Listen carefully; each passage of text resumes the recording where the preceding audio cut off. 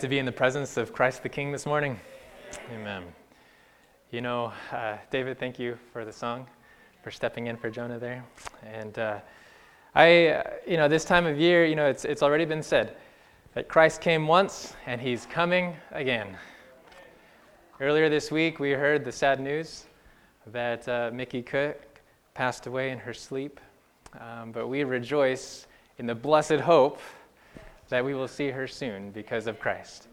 Not too far after that, I heard the news, maybe you know the individual, his name is Fred Mantz, beloved brother of this community.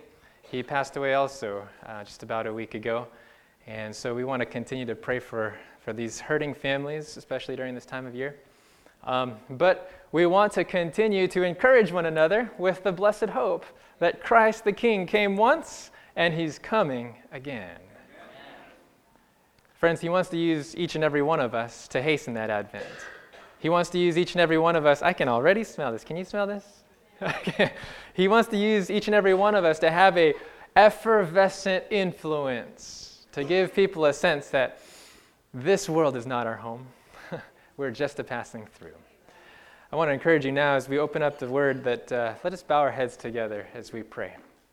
Father, we long to see you face to face.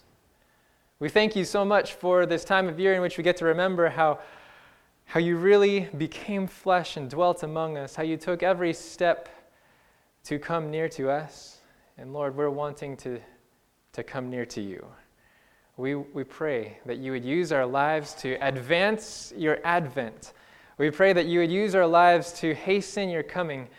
We pray that as we sit and as we listen, that we would really, truly be discerning the voice of your Spirit speaking to our hearts.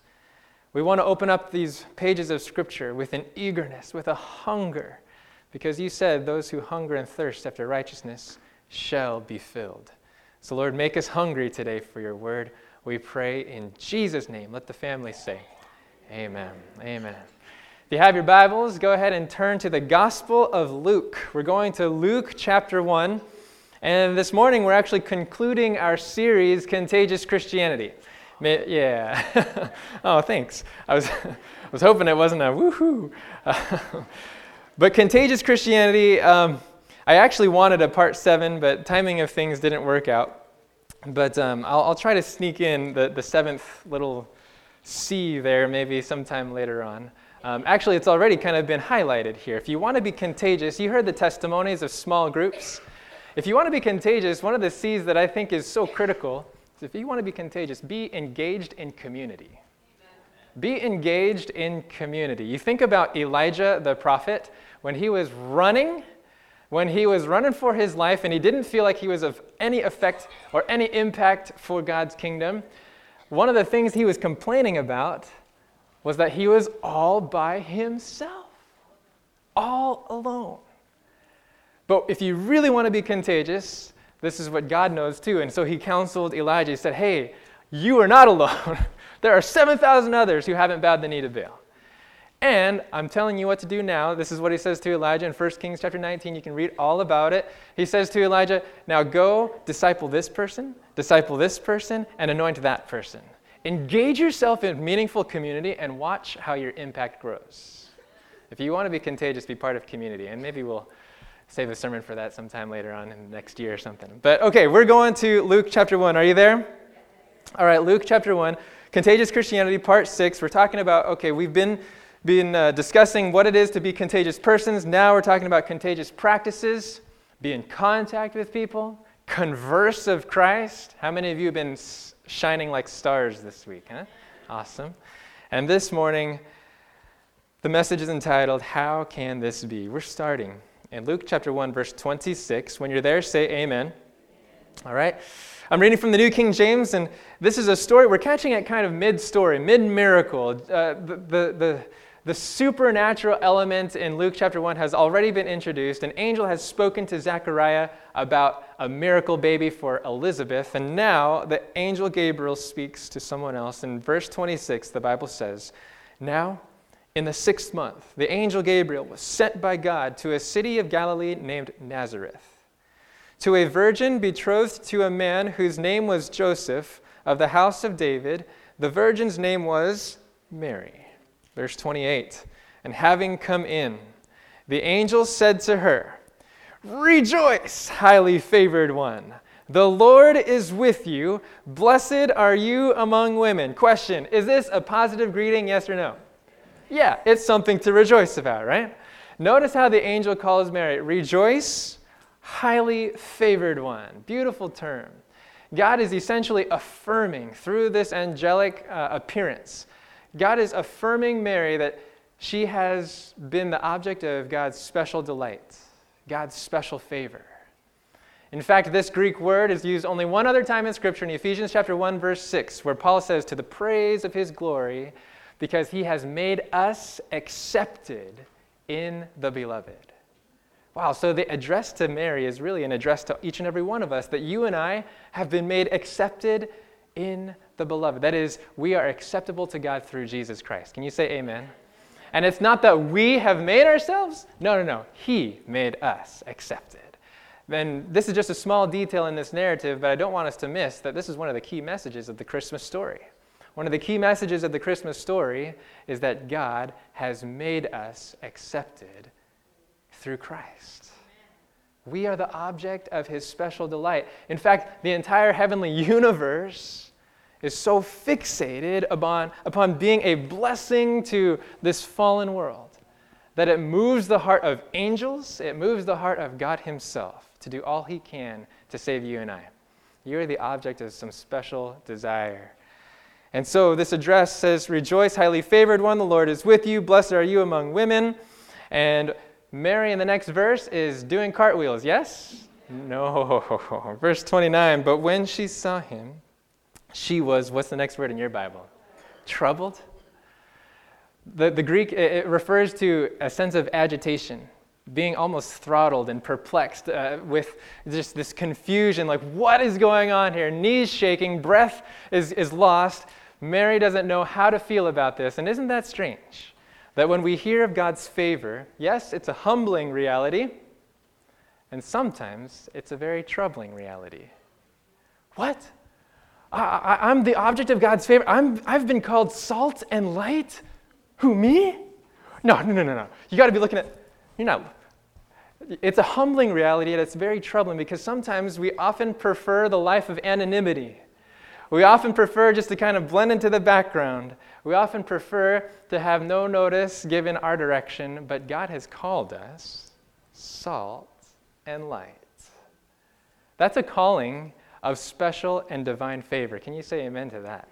And sometimes we tremble at that. Sometimes we're troubled, and Mary herself, she considered, in verse 29, considered what manner of greeting this was. In verse 30, the Bible says, Then the angel said to her, Do not be afraid, Mary, for you have found favor with God. And notice in verses 31 to 33, the angel begins to pronounce and declare a twofold promise. In verse 31, the Bible says, And behold, you will conceive in your womb and bring forth a son, and shall call his name Jesus. Verse 32, He will be great and will be called the Son of the Highest, and the Lord God will give him the throne of his father David, and he will reign over the house of Jacob forever, and of his kingdom there will be no end.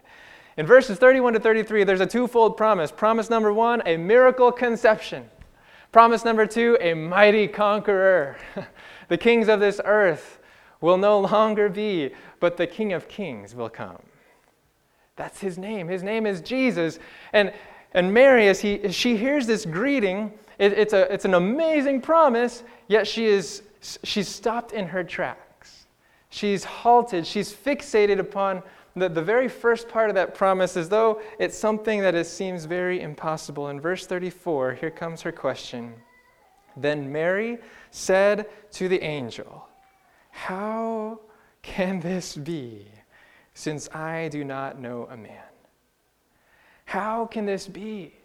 You see, Mary's promise is actually our promise too. The angel said to Mary, Hey, you are going to bear Jesus to the world. And it's the same promise given to those who are called jars of clay, right? You are going to bear the excellency of the knowledge of Christ to the world. And sometimes we get so dumbfounded and flabbergasted, like, how can this be? Since I, and you fill in the rest, right? Notice the question, just slow that down a little bit. How can this be since I? See, the question that Mary asks is how? How is a concern of practicality, logistics, mechanics, right? How is this going to work? When she says, how can this be? It's a question of ability, possibility, power, or lack thereof. And then when she says, how can this be since I? It's really a concern of self. Are you following this today? Yes or no? Yeah? How many of us are familiar with Mary's question? God, how are you going to work this out? No. Oftentimes it's, how am I supposed to be part of this picture, right? Because if we were truly focused on God, God can create something out of nothing. We would never even have room for that kind of a question. Of course, who cares? It's God. But when we become fixated on ourselves as the limiting factor, or ourselves and our ability as that which is the game changer, that's when we begin to think, how can this be since I am so young? How can this be since I am so old? How can this be since I've never been trained? How can this be? I've never gone to school for this. How can this be since I've had this kind of past? How can this be since I have no kind of hope? What is your how can this? It's a question of impossibility. And Mary asks this. We ask this over and over, but really it's just the result of being stopped or halted. It's the result of when we can't get past our own weaknesses, when we can't get past our own disadvantages or our own inadequacies or our own lack of skill or time or resource or training. That's when we begin to ask the question of impossibility. And to be honest, let's be very honest, those things do exist, right? Those disadvantages do exist. Those weaknesses do exist. Those insufficiencies, they're real. But they don't have to have the last word. Amen? They don't have to define reality. They don't have to be the limiting factor. Those things don't have to have the final say. In fact, there's a story in the Old Testament. Zechariah chapter 4. Actually, let's go there really quickly. Zechariah. So hold your finger here in Luke, and then go a few books earlier to Zechariah. It's near the end of the Old Testament, maybe 2 books before Matthew. Zechariah chapter 4. In Zechariah chapter 4, there's this vision that is given to the prophet regarding the work of God's people. You see, in the time of Zechariah the prophet, the people of God were trying to rebuild the temple. They were trying to restore true worship among God's people. They were trying to establish that institution that would truly reveal the character of God. Okay, something similar to what we are doing today in a spiritual sense. And in Zechariah chapter 4, there's this vision of a golden lampstand in verse 2. Zechariah chapter 4, verse 2. If you're there, say, I am there. Okay? Zechariah 4, verse 2, it says, and he said to me, what do you see? So I said, I am looking, and there is a lampstand of solid gold with a bowl on top of it. And on the stand, 7 lamps with 7 pipes to the 7 lamps. In verse 3, 2 olive trees are by it, one at the right of the bowl and the other at its left. Verse 4, so I answered and spoke to the angel who talked with me, saying, what are these, my Lord? So Zechariah sees this vision of the golden candlestick. And that golden candlestick is really to be a representation of God's people. Light to the world, right? And what Zechariah sees is a little bit different than what he remembers from the plans of the original sanctuary. This candlestick is being powered and fueled by oil, not from a priest that is trying to pour oil into it, not from a human entity that is trying to give it oil, but it's being powered by 2 trees standing to the side of it. And when he asks, what is this? Then verse 5, then the angel who talked with me answered and said to me, do you not know what these are? And I said, no, my Lord. Verse 6, here's the kicker. So he answered and said to me, This is the word of the Lord to Zerubbabel. That was the name of the governor at that time. And this is the word of the Lord. Not by might, nor by power, but by my Spirit, says the Lord of hosts. Do you realize that in this vision, the difference that God wanted to communicate to his people was, look, your ability to shine light is not dependent upon one person who's trying to fuel this or that, who's trying to give you something to be motivated by. No, your ability to shine light is not by might. It's not by your might, it's not by your power, but by his Spirit. You see, when the question of impossibility comes up, how can I do that? It's not about you and me. It's about God's Spirit. That's why in Acts chapter 1, verse 8, when Jesus speaks to his disciples, he says, "But you shall receive power after the Holy Spirit comes upon you. And you shall be my witnesses unto me, to Jerusalem, Judea, Samaria, and to the ends of the earth." The real game changer, the real difference maker, is the Holy Spirit in your life. And this, if you go back to Luke chapter 1, this is the exact response of God to Mary in her time of asking, how can this be? God turns her attention from herself to her availability to the Holy Spirit. Watch, Luke chapter 1, verse 34 is where the question is. Then Mary said to the angel, "How can this be, since I do not know a man?" In verse 35, and the angel answered and said to her, "The Holy Spirit will" what? "Come upon you, and the power of the highest will overshadow you. Therefore also that the Holy One who is to be born will be called the Son of God." God's response to Mary's question, God's response to your concern and our sense of, I got nothing. God's response is, the Holy Spirit will come upon you. It's powerful. Because when that word, it says the Holy Spirit will overshadow you. In the New Testament, that word is used only a handful of times, and it's describing that Mount of Transfiguration, where Jesus is on a mount with three disciples, Peter, James, and John, and it's the presence of God just kind of overshadows them. And Jesus' figure is truly transformed. His clothes are turned into white, and he's truly seen for the divine Son of God. That's what God's presence does. God's presence, when he overshadows us, he transforms us.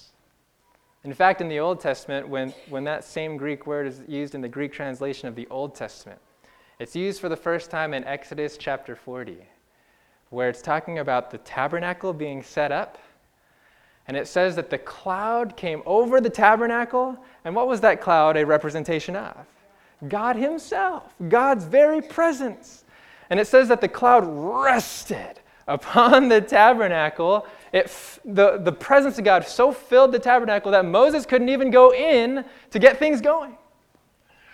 So it's not just talking about God being with us, but God being in us. God dwelling so fully, God's presence being so thick in our lives that nothing else can enter, nothing else can perturb or penetrate. Wow. When you and I are fearful, God's promise is, my Holy Spirit will come upon you. Do you believe that this morning? Do you believe that this temple could be so filled and overshadowed by the very presence of God that nothing else can bother it? That when he comes and overshadows us, that we would be so transformed that people would see a glimpse of heaven. Wow. This is what God wants to do with us, through us, in us, every day. You see, our call to be contagious, our call to be effervescent, our call to have impact in people's lives may seem like an impossibility. But the same assurance that was given to Mary is given to each and every one of us. The same assurance of his power, of his presence, of being overshadowed by the Holy Spirit. That's for you and for me too. And so if you want to be contagious, be covered by the Spirit of God. If you want to be contagious, be covered by the very presence of God. Because the truth is, it's not this one-liner that's going to change someone's heart. It's going to be the Spirit of God. It's not going to be your charisma, although you may have plenty of it. It's not going to be your winsome smile, although we want to see it. It's going to be the Spirit of God who brings Jesus to this world. Amen. It's not by might, nor by power, but by His Spirit. Just this morning in my devotional time, I was reading something from just an obscure place in the writings of Spirit of Prophecy. It says this. This is from manuscript number 130, written in 1902. It says, receiving the Spirit of Christ, every one of His followers will fulfill a divinely appointed mission. There's no ifs, ands, or buts right there. Right? Receiving the Spirit of Christ, every one of His followers will fulfill a divinely appointed mission, not merely to be an influence among influences, as though, there's lots of candles around and we're just trying to pick up the scent. No. Not just an influence among many influences, but to be a special influence for God in every sense of the term. Wow. When you and I are covered by the Spirit of God, you will not just be a light, you will be the light. See, the point that God was wanting to get across to Mary was this: I am with you. I am with you. We often think to ourselves, I don't know how I can witness to this person. I don't know how I can influence this person. I don't have this, I don't have that. No. You may feel all by yourself, but I am with you. And here's, I'll insert this thing about community. You may not have any human friend around you, but God will be your community. He says, I am with you. And that's why we so long for relationships, because when we feel the least effective is when we feel the most alone. You can write this one down, Hebrews chapter 10. Hebrews chapter 10, verses 23 to 25. Hebrews chapter 10, okay, we can go there too if you want. Hebrews chapter 10, verses 23 to 25. And just inserting another C here about being in community. Hebrews chapter 10, verse 23, he says, let us hold fast the confession of our hope without wavering, for He who promised is faithful. And let us consider one another in order to stir up love and good works. You see, this is so critical. Sometimes we think to ourselves that, and rightly so, we focus on having a personal relationship with Jesus, right? Rightly so. We need to have a one-on-one connection with Jesus. Nobody else can have a faith for us. Does that make sense?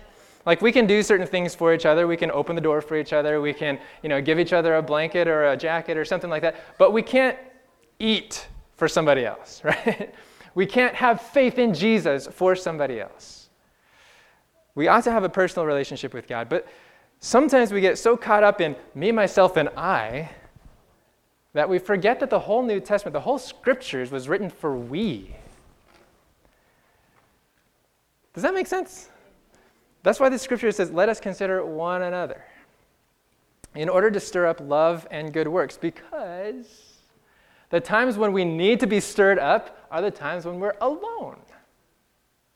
Verse 25 says, not forsaking the assembling of ourselves together, as is the manner of some, but exhorting one another, and so much the more as you see the day approaching. Get together! You don't feel contagious? Find community. You don't feel like you have impact? Well, take somebody with you so that you can have greater impact. That's why Jesus sent out His disciples 2 by 2, right? That's why, throughout the inspired writings of Ellen White, you find this idea of company evangelism, missionary bands. I love that because God wants us to operate in such a way that we're working together. Because no one of us has every spiritual gift. Can we admit that? Yeah? Okay. If we did, then one of us would be the body of Christ. It's impossible, okay? We need one another. So if you want to be contagious, be connected to community. Be connected to community. If you don't feel like you can reach out to your neighbor, you have this desire, but you just don't have the oomph, then find somebody else who can be that oomph for you, okay? Oh man, I do this with my daughter Jenna all the time. I don't have the guts to give the glow to this person at Costco. Hey Jenna, and she's so awesome about it. Who's gonna say no? Anyways, sorry Jenna. I don't feel like, anyways, I'm not. We're a great team. We're a great team. Amen for team. And here's the point. Mary thought it was impossible because she said, how can this be since she was all by herself. But God's assurance was, you're not by yourself. How does God want to assure us that we're not by ourselves? First, the promise of the Holy Spirit. Second, by fulfilling that promise through us. So if you feel like you're not contagious, find community. Find community and get contagious, okay? If you feel like that you want to be more contagious, ultimately, it boils down to being covered by the Spirit of Christ. Receiving the Spirit, we will each fulfill the divinely appointed mission. And so, as you're back in Luke chapter 1, in verse 37, I'll start in verse 36. The angel continues to give this assurance, hey, we've got things taken care of, Mary, right? Verse 36, now indeed, Elizabeth, your relative, has also conceived a son in her old age. Wow, there it is. You're not alone in this whole miracle thing. Now indeed, Elizabeth, your relative, has also conceived a son in her old age, and this is now the 6th month for her who was called barren. Verse 37, for with God, nothing will be impossible. You may feel alone, but when you're with God, nothing will be impossible. And notice Mary's response. So humble. Then Mary said, verse 38, behold the maidservant of the Lord. Let it be to me according to your word. And the angel departed from her. Let that sink in just a bit. Because right there, Mary's response ought to be our response. There is a dramatic shift from verse 34's question, how can this be since I'm... to verse 38 where it says, behold, I'm the maidservant of the Lord. Behold, I've given myself to him. I belong to him. I am not alone. Let it be done to me according to his word. In Desire of Ages, page 98, it says, the birth was to teach a great spiritual truth, a truth that we are slow to learn and ready to forget. In ourselves, we are incapable of doing any good thing, but that which we cannot do will be wrought by the power of God in every submissive and believing soul. You want to be covered with the Spirit of Christ? Give yourself to him. You see, when we talk about the Holy Spirit and making us effective witnesses, it's not that we use God. It's that he uses us. You know, we don't pray for the Holy Spirit so that we can manipulate spiritual power. No. We say, behold, the servant of the Lord. That's my identity. I am his. I belong to him. I've submitted my agenda, my priority, my will to him. Let it be to me according to his word. That's bold submission. Those two words go together. Bold submission. To say, hey, whatever you want, I'm yours, you're mine. Let's do this thing. How will we respond today to the question of impossibility? When it seems impossible to be contagious, when it seems impossible to have an impact, when it seems impossible to make a disciple, when it seems impossible, realize that you're not alone and that the Spirit of Christ can cover you. So what will it take? Recognize, first of all, I am his. Say, like Mary said, I am God's servant. Recognize that you are not alone. Recognize that He is with you. Recognize that you belong to God. And in that recognition, lose sight of yourself. Lose sight of your hang-ups. Lose sight of your weaknesses, your disadvantages. Lose sight of your inabilities and weakness. And when you do, watch out, because the cloud of God's presence will so overshadow you that you will be transformed.